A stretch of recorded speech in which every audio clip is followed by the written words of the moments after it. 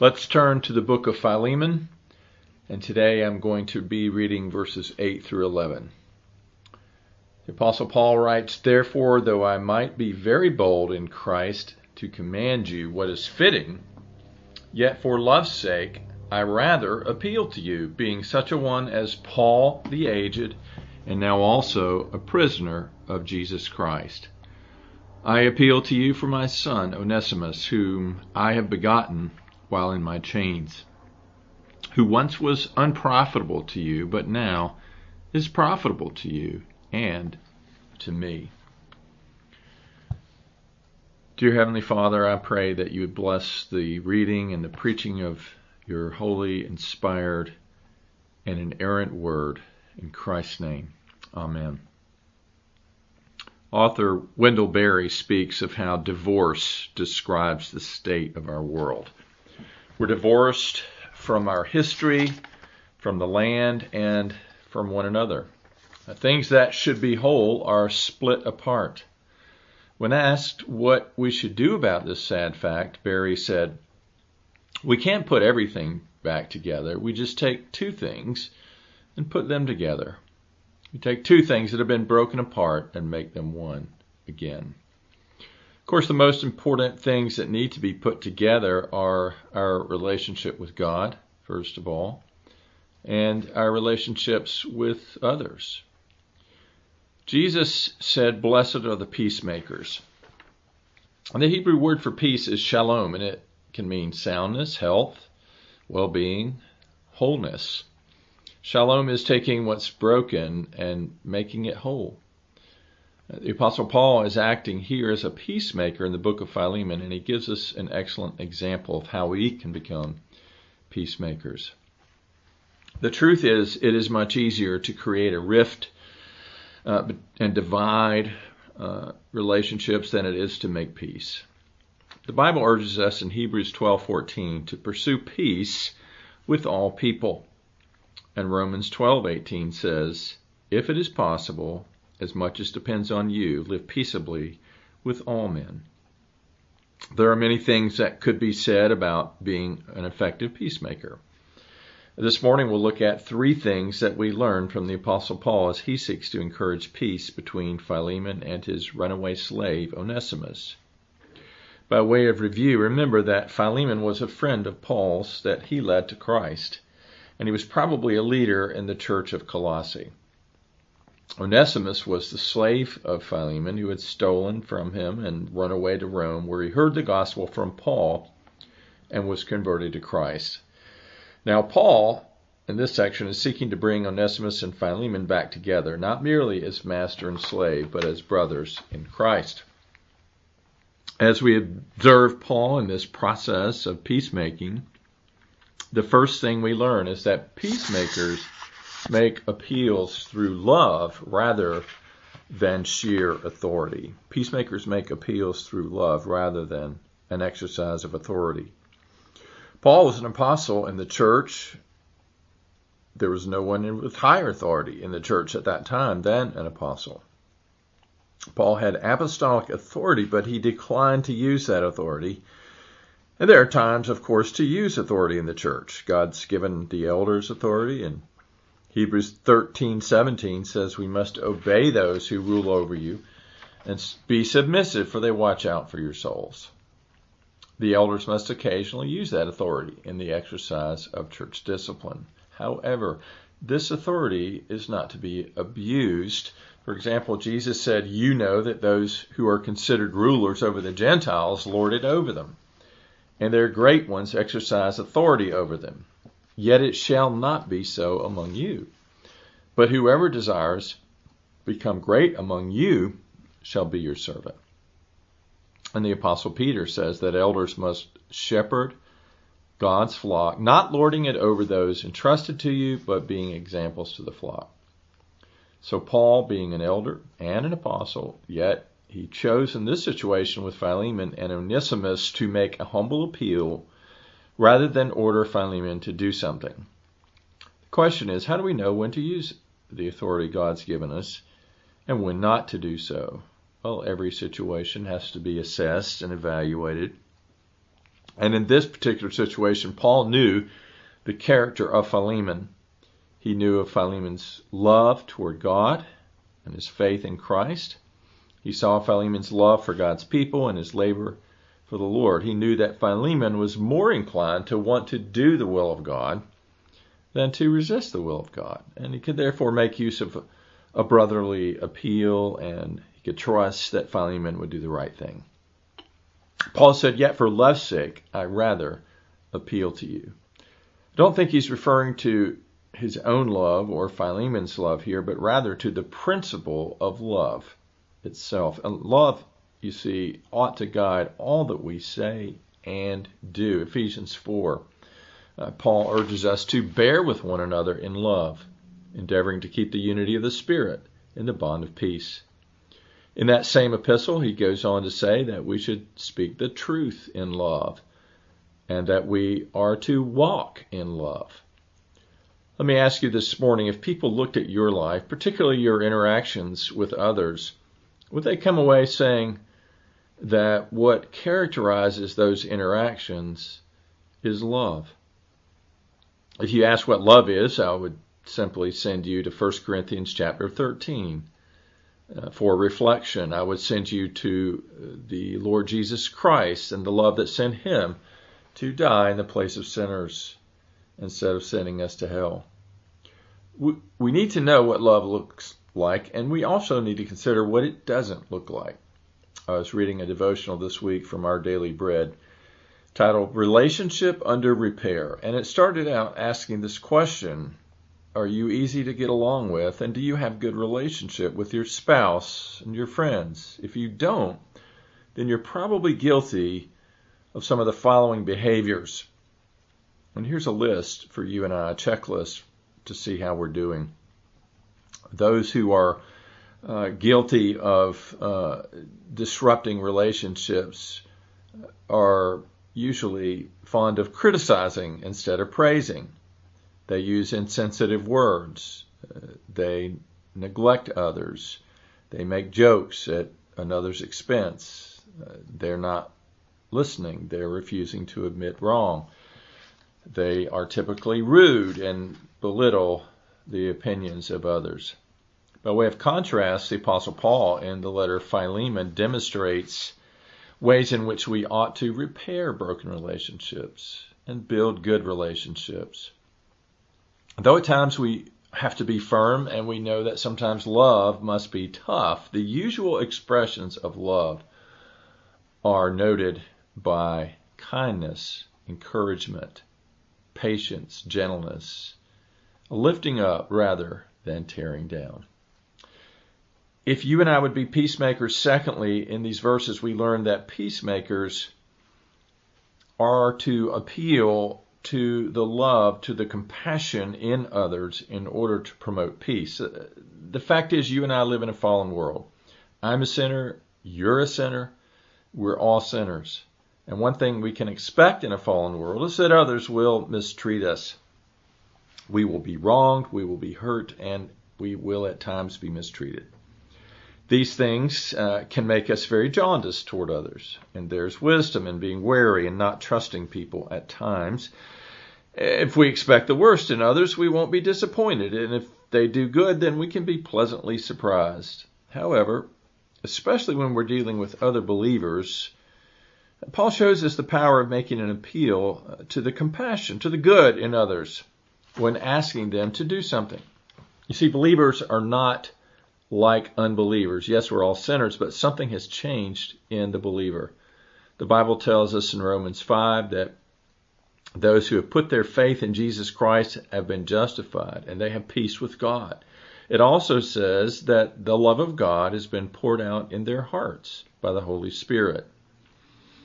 Now, when there is a conflict or potential conflict between believers in Christ, we know that if an individual is a believer, a true believer, then God's love dwells in that person's heart. And therefore, we are right to make an appeal to love, to that compassion we know is there, even if it might be hidden or buried at that moment. Paul appealed to the love that Philemon possessed as a Christian. And in verse 9, he first appealed to the generic principle of love, and now in verses 9 and 10, he is appealing in particular to the love that was in Philemon's heart. He said to Philemon, being such a one as Paul, the aged and now a prisoner of Jesus Christ. You see, Philemon was converted through Paul's ministry, and they developed a close bond in Christ and had served together in the cause of the gospel. And he is simply reminding Philemon that if he had any love for Paul, any compassion for him in his circumstances, he would be moved to do whatever he could for Paul. Paul was nearing the end of his life. He had served the Lord faithfully, and that's why he was in prison. And surely such a man, such a friend to Philemon, who had sacrificed so much for Christ and for Philemon himself, because he brought the gospel to him, such a man, such a friend ought to be helped if he asked for some assistance. And Paul next appeals to Philemon to have compassion on his slave, Onesimus. He says, I appeal to you for my son Onesimus, whom I've begotten while in my chains. Perhaps Philemon wasn't feeling very loving towards his runaway slave at this point. And yet, even though we can understand that, Paul refers to him as my son. He was a criminal indeed, but Paul says he's my son. And the reason he could say that is because Onesimus became a child of God and a son in the faith to Paul through his conversion. Paul is saying to Philemon, in effect, you've shown love to all the saints. Now, here is another saint for you to love. Onesimus was Philemon's slave, but now he was Philemon's brother in the faith. In verse 12, Paul said, I'm sending him back to you, therefore receive him, who is as my own offspring. Philemon was legally within his rights to reject this rebellious slave and punish him. But Paul urged him to receive him. Just as an aside, and we will probably look at this in more detail later, but Paul didn't say to Philemon, slavery is wrong and no Christian should own a slave. Slavery should be outlawed. No, Paul didn't say that. He says receive Philemon. Receive Onesimus back and love him as a brother. Now, it may have implied setting him free, and as I said, we'll talk more about that in the coming weeks. But Philemon receiving Onesimus back as his slave and as his brother in Christ reminds us that we need to be willing to receive those who come to Christ from backgrounds and lifestyles that are perhaps different from our own, that were perhaps very wayward. And no matter, you see, what a person has done or what kind of lifestyle they have lived, when they're converted to Christ, you and I need to receive them and welcome them into our lives, into our church, and love them as new members of the family of God. And so the reception of Onesimus by Philemon was something that he was obligated to do as a Christian, but also would have had a great impact on the Christian community there in Colossae, and perhaps on the larger community. People would have seen this reconciliation, and perhaps they would have inquired further about this Christian faith on account of that. Well, something similar happened in our own country in the 1970s, an awakening.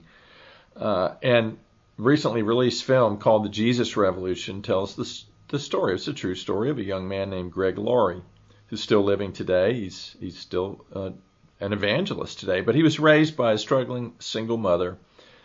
And Laurie and a sea of young people descended on sunny Southern California to experiment with psychedelic drugs and to pursue sexual liberation.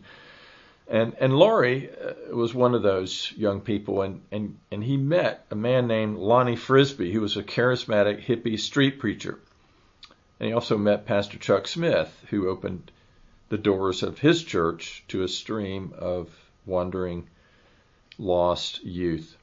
And what unfolded became what some have described as one of the greatest spiritual awakenings in American history.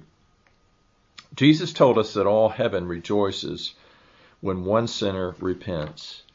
And so, of course, the church ought to rejoice to receive sinners, to call sinners to repent, and to see them turn to Christ and put their faith in Him.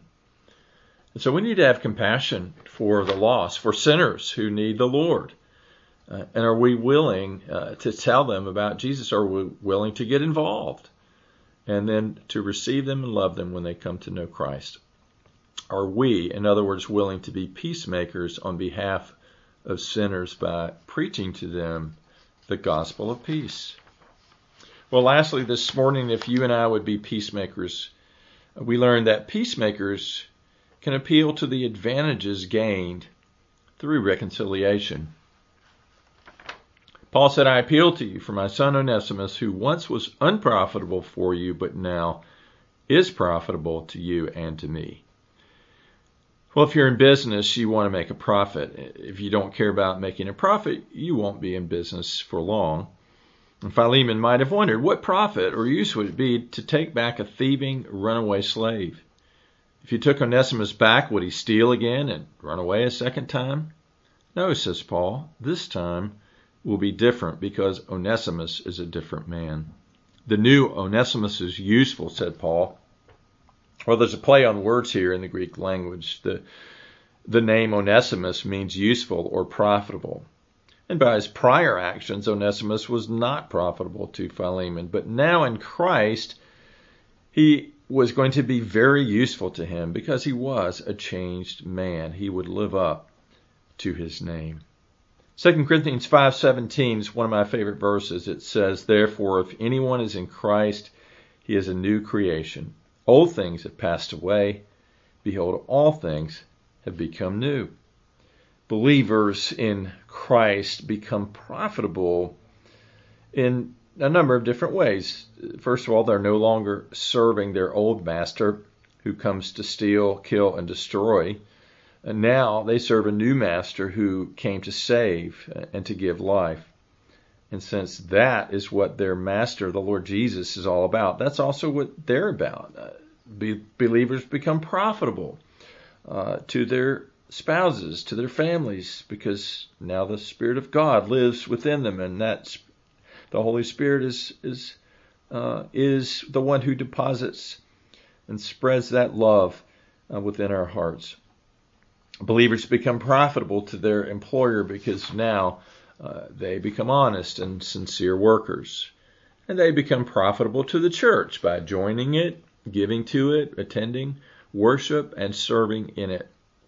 So I would ask you this question today. Are you useful to God? Are you profitable to others? Believers are called to be and will be as they are changed by God's grace. They will be useful to God and to others. And the more holy, the more sanctified we are as Christians, the more useful we are.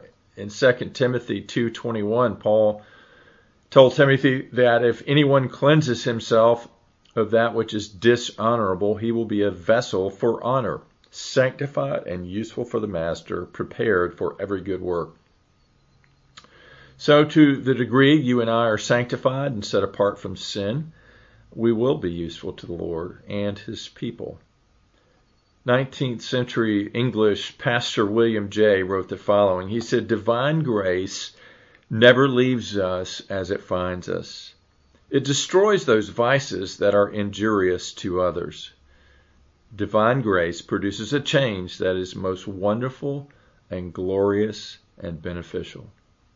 You see, when God made a covenant with Abraham, this is what He said to him. He said, I will bless you, and you shall be a blessing. God saves us by His grace. He's blessed us with every spiritual blessing in Christ Jesus. And why has He blessed us? Why did He bless you with salvation? So that you might be a blessing. Now, it doesn't matter if you're a king or you're a slave. God wants to make you useful for His kingdom. Paul appealed to Philemon to take Onesimus back because now he would be profitable, and he appealed to the advantages Philemon would receive if he did what Paul wanted him to do. Faith in Jesus Christ makes you and me profitable to others, but it also brings great profit to ourselves. Let me turn this question to you. Do you have faith in the Lord Jesus this morning as your Lord, as your Savior? Do you know him? You ask, well, what advantage is it to me if I receive Christ as my Lord and Savior? What profit is it to follow Christ? Well, there is great profit. First, remember what Jesus said. He said, what shall it profit if a man gains the whole world and loses his soul? In other words, if you don't have Christ, you lose everything in the end. So there's no profit where you are without Christ. And the Bible says this, though, about godliness. It says godliness is profitable for all things, having promise of the life that now is and of the life which is to come. Today, if you are still lost and in your sins, I urge you to come to Christ and receive him. Call upon him to save your soul. Ask him to make you a new creation. Put your life in his powerful hands, and he will make you useful to him and to everyone around you.